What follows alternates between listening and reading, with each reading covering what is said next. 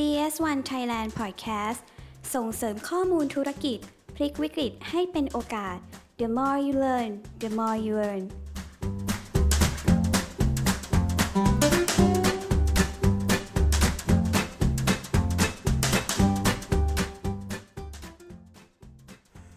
คุณผู้ฟังครับขอต้อนรับกลับสู่การเจาะลึกเรื่องบาร์โค้ดกันต่อใน EP ที่2หลังจากที่ EP แรกมีการพูดไปแล้วถึงประเด็นสำคัญของบาร์โค้ดในแต่ละด้านซึ่ง EP นี้จะมีเนื้อหาสำคัญในด้านไหนอีกยังไงมารับฟังกันต่อครับ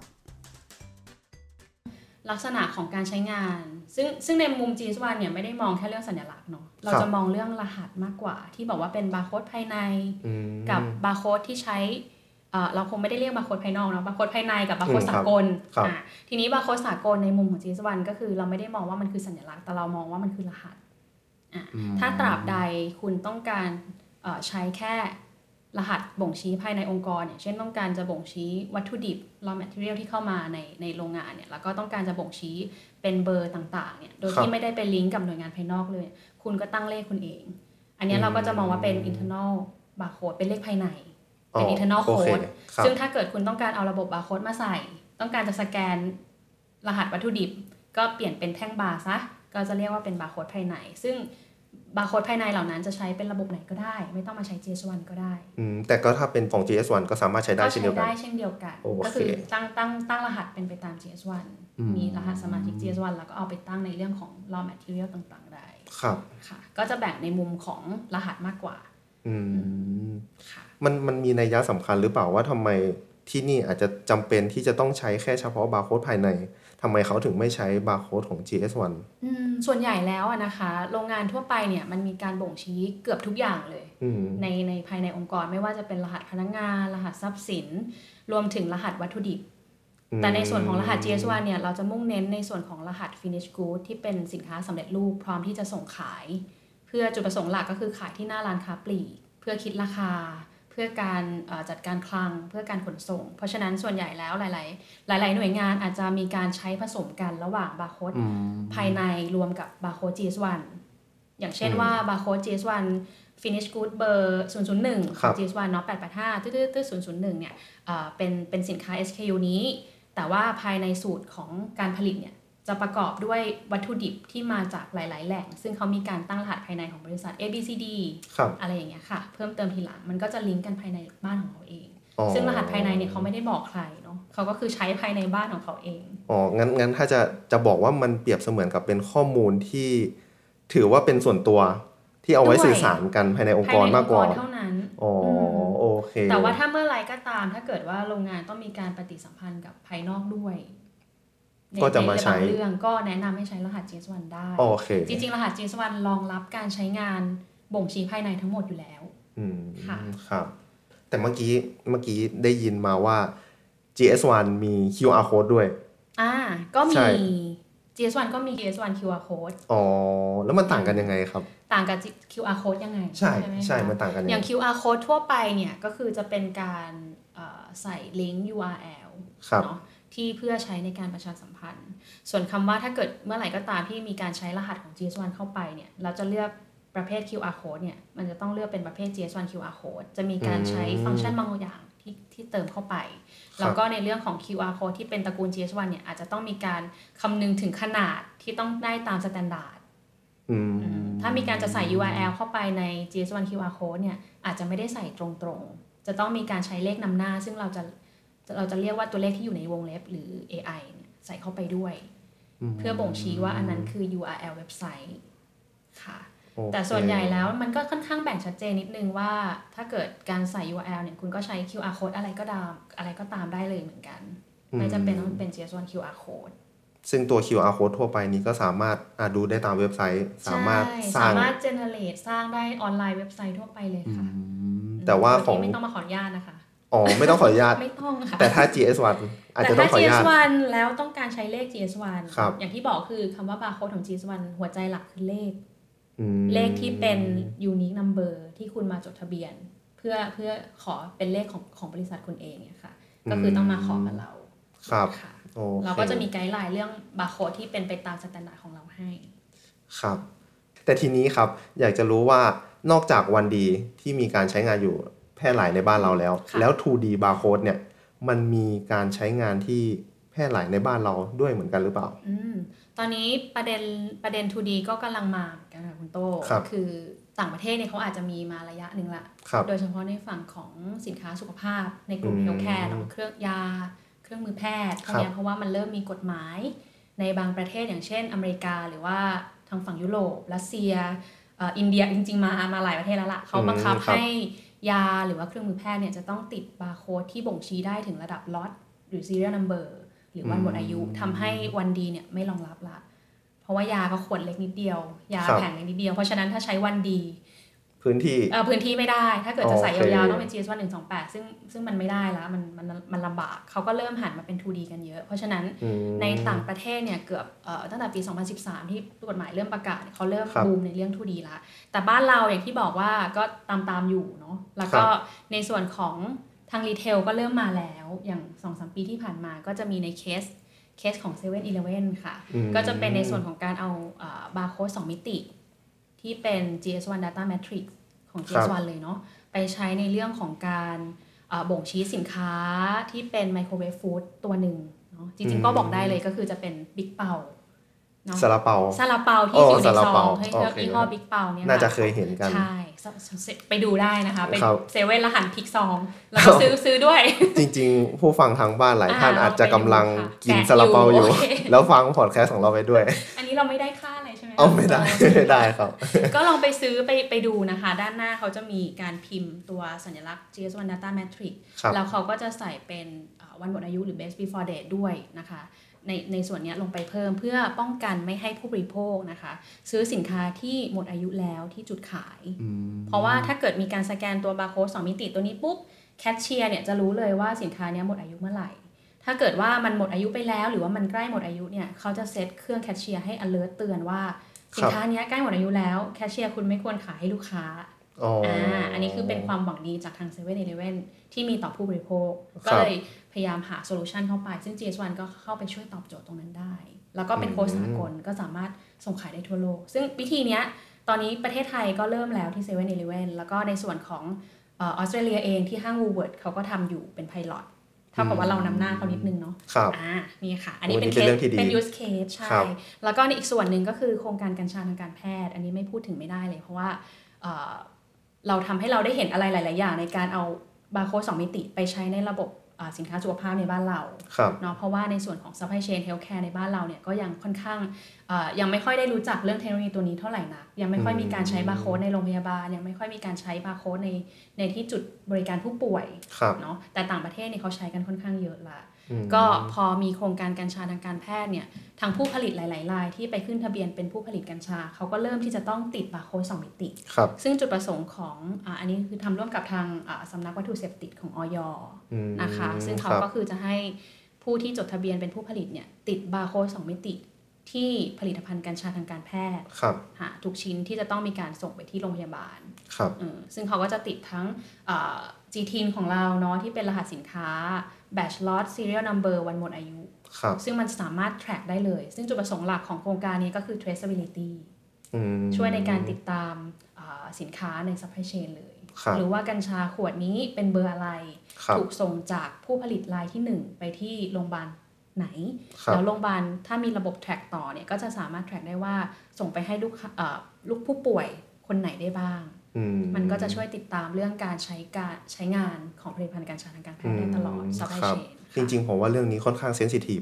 เพราะว่ายิ่งเป็นกัญชาด้วยยิ่งควรจะมีเทคโนโลยีหรือว่าตัวอะไรที่มารองรับในการตรวจสอบใช่ค่ะโดยเฉพาะตรงนี้มันเป็นพูดถึงเรื่องตัวน้ำมันเนาะซึ่งค่อนข้างจะเป็นตัวที่ออกฤทธิ์ค่อนข้างแรงแต่ว่าตอนนี้ได้ข่าวว่าเขาก็ต้มใบกัญชาได้เหรอครับโอเคอันนี้พูดดังไม่ได้หรือเปล่าไม่ค่ะข่าวแล้วค่ะวันที่เราพูดนี่คือใช้พยายามเปิดกันแล้วโอเคครับก็เดี๋ยวต้องรอดูต่อไปว่าจะต้องมีการตรวจสอบย้อนกลับอะไรบ้างต่อเนาะครับเป็นเรื่องที่ดีครับนอกจากมีกัญชาแล้วยังมียาในส่วนอื่นอีกไหมครับใช่ก็คือจริงๆก็มีอยู่แล้วใช่ไหมมีอยู่แล้วอย่างที่บอกว่าตอนต้นก็คือถ้าเป็น ยาหรือเครื่องมือแพทย์ต่างประเทศเขาเริ่มมาตั้งแต่ปี 2013 แล้วที่เริ่มพยายามจะติดบาร์โค้ดตัวนี้ลงไป2มิติเนาะซึ่ง2มิติเราโฟกัสที่ GS1 Data Matrix นะเราไม่ได้โฟกัสที่ QR code เพราะว่า GS1 มองว่า QR code คือเพื่อประชาสัมพันธ์ค่ะเพราะฉะนั้นถ้าในเรื่องการติดตามสินค้าใน supply chain เนี่ยที่แต่ละคนใน supply chain จะสแกนรับสินค้าได้เนี่ยต้องเป็น GS1 Data Matrix แล้วก็รวมถึงผู้ประกอบการไทยหลายๆเจ้าที่มีการส่งออกสินค้าไปยังประเทศปลายทางที่เขามีกฎหมายเขามีกฎหมายรองรับอย่างเช่นยุโรปหรือว่าในส่วนของอเมริกาเองเนี่ยค่ะหรือว่ารัสเซียเองที่เราเจอเยอะๆเนี่ยก็จะต้องเริ่มติดบาร์โค้ดตัวนี้ก็จะเริ่มเข้ามาปรึกษา GS1 ละค่ะซึ่งถ้าท่านไหนสนใจในส่วนนั้นก็ติดต่อได้หลังไมค์เรื่องยาวค่ะเรื่องยาวอาจจะยาวน่าจะต่อ EP อื่นได้อีกนะครับโอเคแต่ว่าที่เมื่อกี้พูดไปก็จะเป็น 1D 2D ซึ่งอันนี้เหมือนเราจะพูดกันในเชิงทางด้านออฟไลน์มากกว่าพวกค้าปลีกค้าส่งอะไรต่างๆแต่ทีนี้เดี๋ยวนี้ปัจจุบันนี้เรียกว่ายุคดิจิทัลมันจะต้องมีการซื้อขายกันบนสื่อออนไลน์แพลตฟอร์มเจ้าดังๆต่างๆคิดว่าทุกท่านน่าจะรู้จักกันอยู่แล้วถามว่าแล้วบาร์โค้ดที่พอมาเข้าในระบบออนไลน์แล้วเนี่ยมันไม่ได้มีการยิงตัวบาร์โค้ดมันยังจะจำเป็นอยู่ไหมครับกับบนแพลตฟอร์มออนไลน์ไม่ว่าจะเป็น 1D หรือ 2D เนาะใช่จำเป็นไหมเอาถ้าพูดถึงออนไลน์ยุคแรกๆเลยเนาะที่เราแบบตั้งแต่เราเด็กๆมาเราเริ่มมีออนไลน์มันอาจจะยังไม่ค่อยแพร่หลายบ้านใครบ้านมันของเราก็จะเป็นอะไรนะตลาด .com ครับใช่เทพล้อหรืออะไรเขาชื่ออะไรนะเทพช็อปอะไรบอกใช่โอเคขออภัยนะคะก็จะเป็นทำนองนั้นซึ่งเขาก็อาจจะไม่ค่อยเห็นความหลากหลายของซัพพลายเออร์ก็จะเป็นซัพพลายเออร์ของโลคอลเองซึ่งก็โยนสินค้าเข้าไปก็จะมีระบบ internal code ของแต่ละเจ้าในเรื่องของการบริหารจัดการไอเทมสินค้าที่อยู่ข้างในก็ใช้รหัสภายในของแพลตฟอร์มนั้นๆซึ่งแพลตฟอร์มก็ไม่ได้ลำบากอะไรเพราะว่าสินค้าก็จะอยู่แค่โลคอลเหมือนกันแต่พอมายุคปัจจุบันเนี่ยมันเริ่มบูมแล้วโดยเฉพาะยุคหลังโควิดออนไลน์นี่บูมมากนะคะเติบโตเป็นหลายร้อยล้านเลยโดยเฉพาะในประเทศไทยเนี่ยนะแบรนด์ดังๆ Shopee Lazada เนี่ยได้เงินจากบ้านเราไปเยอะมากซึ่งตรงนี้ทำให้เห็นว่ามีผู้ขายเข้ามาในระบบเยอะแพลตฟอร์มเริ่มมีปัญหาเรื่องการจัดการละเพราะฉะนั้นเขาเริ่มมองหาโค้ดที่มันเป็นสากลเพื่อที่ระบบเขาเนี่ยไม่ต้องออกโค้ดภายในให้ยุ่งยากเขาก็จะเริ่มมองหาโค้ดที่เป็นสากลตอนนี้แหละโค้ด GS1 จะเริ่มเข้ามามีประโยชน์ยกตัวอย่างเช่นAmazon ซึ่งตอนนี้ก็คือเป็นแพลตฟอร์มใหญ่ระดับโลกอยู่แล้วเนาะก็ใช้โค้ด GS1 ในการบริหารจัดการสินค้าที่จะขึ้นไปขายในร้านของตัวเองบน Amazon ก็คือคุณจะเอาของไปขายใน Amazon คุณต้องมีโค้ด GS1 ซึ่งพอมีโค้ด GS1 แล้วเนี่ยถามว่าบาร์โค้ดบนตัวฉลากยังจำเป็นไหมตอนนี้เขาก็เริ่มมีฟีเจอร์ให้สแกนบาร์โค้ดเพื่อเซิร์ชสินค้าได้แล้วสะดวกเข้าไปอีกคือแทนที่คุณโต้ต้องการจะซื้อน้ำขวดน้ำยี่ห้อ ABCD เนาะคุณโต้ก็ไปพิมพ์เซิร์ชด้วย text น้ำดื่มยี่ห้อ ABCD พิมพ์ผิดพิมพ์ถูกพิมพ์อะไรกดเซิร์ชมาอาจจะไม่เจอแต่ต่อไปเขาอาจจะกดปุ่มสแกนปุ๊บมันก็เปิดกล้องโทรศัพท์ให้เราก็แค่เอาน้ำดื่มขวดที่เราชอบเนี่ยค่ะมาสแกนมันก็จะขึ้นข้อมูลเลขเดียวกันที่อยู่ในระบบของแพลตฟอร์มนั้นๆว่าเขามีขายที่ร้านไหนบ้างแต่ละร้านก็แบทเทิลกันเองค่ะราคาใครดีกว่ากันเราก็ไปเลือกตรงนั้นมันก็จะทำให้ Search Engine เนี่ยง่ายขึ้นผู้ใช้ก็สะดวกมากขึ้นค่ะเพราะฉะนั้นถามว่าจำเป็นไหมต่อไปจะจำเป็นมากขึ้นกว่าเดิมอีกปกติเราจะใช้เครื่องสแกนเนอร์ยิ่งนะตอนนี้เรามีการใช้มือถือมันคนละจุดประสงค์กันเนาะก็คือถ้าเกิดเครื่องสแกนเนอร์เนี่ยมองเป็นในฝั่งของ supply chain ที่เป็นฝั่งผู้ขายฝั่งผู้ที่เป็นเจ้าของห้างค้าปลีกเจ้าของร้านหรืออะไรเงี้ยค่ะที่เขาจะใช้เพื่ออำนวยความสะดวกแต่ต่อไปเนี่ยคือมันเป็น user ซื้อเองละเพราะฉะนั้นก็ tool อย่างง่ายๆของเราก็คือมือถือแล้วเนี่ยแหละค่ะมันก็จะต้องรองรับครับ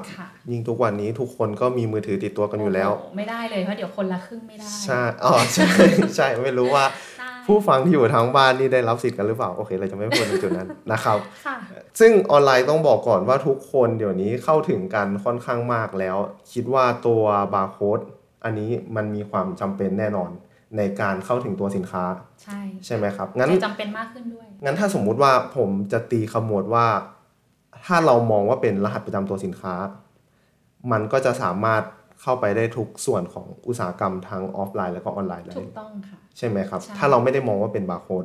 ใช่คือระบบ GS1 เนี่ยก็ต้องบอกเลยว่าหัวใจหลักคือรหัสไม่ใช่ตัวสัญลักษณ์ครับคำว่าบาร์โค้ดเราอาจจะทำให้เราตีความไปเป็นเรื่องสัญลักษณ์แต่จริงๆแล้วมาตรฐาน GS1 หัวใจหลักเลยคือรหัสที่ไม่ซ้ำกันทั่วโลกเพราะฉะนั้นตัวรหัสเนี่ยมันยังคงเป็นคีย์ในการเรียกชื่อเฉพาะร่วมกันอยู่แล้วเพราะว่าถ้าเราจะเรียกน้ำดื่ม ABCD เนี่ยร่วมกันกับต่างประเทศ150ประเทศทั่วโลกเนี่ยเราจะไปเรียกน้ำดื่ม ABCD ไหมก็ไม่เราจะต้องใช้ภาษากลางซึ่งรหัสกลางที่ไม่ซ้ำกันเนี่ยก็คือหัวใจหลักของระบบ database หลายๆระบบอยู่แล้วค่ะครับก็อย่างนี้ก็เท่ากับว่าจริงๆบาร์โค้ดก็เปรียบเสมือนกับ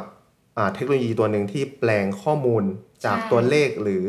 อักษรต่างๆเนี่ยให้อยู่ในรูปแบบสัญลักษณ์ใช่ค่ะก็อย่างเช่นพวกแท่งบาร์ที่เมื่อกี้พูดหรือ QR code 1 มิติ2 มิติแต่ว่าจะเลือกใช้ตัวไหนโอเคครับก็เป็นยังไงบ้างครับบอกว่าข้อมูลในวันนี้ก็จะมีประโยชน์กับทุกท่านนะครับโอเคไงวันนี้ก็ต้องขอบคุณพี่นุ้ยที่มาให้คำตอบกับเราในวันนี้ไว้เดี๋ยวมีเคสพิเศษ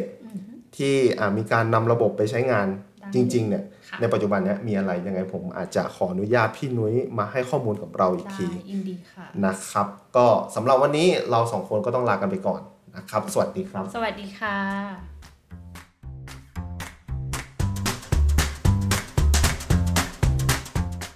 ครับสำหรับท่านใดที่เห็นว่าพอดแคสต์ของเรามีความน่าสนใจอยากรู้ในส่วนไหนเพิ่มเติมก็สามารถส่งข้อความ inbox มาเราได้ใน Facebook Page GS1 Thailand นะครับแล้วก็หากต้องการฟังพอดแคสต์ของเราย้อนหลังเนี่ยก็สามารถรับฟังผ่าน SoundCloud หรือ YouTube ได้ด้วย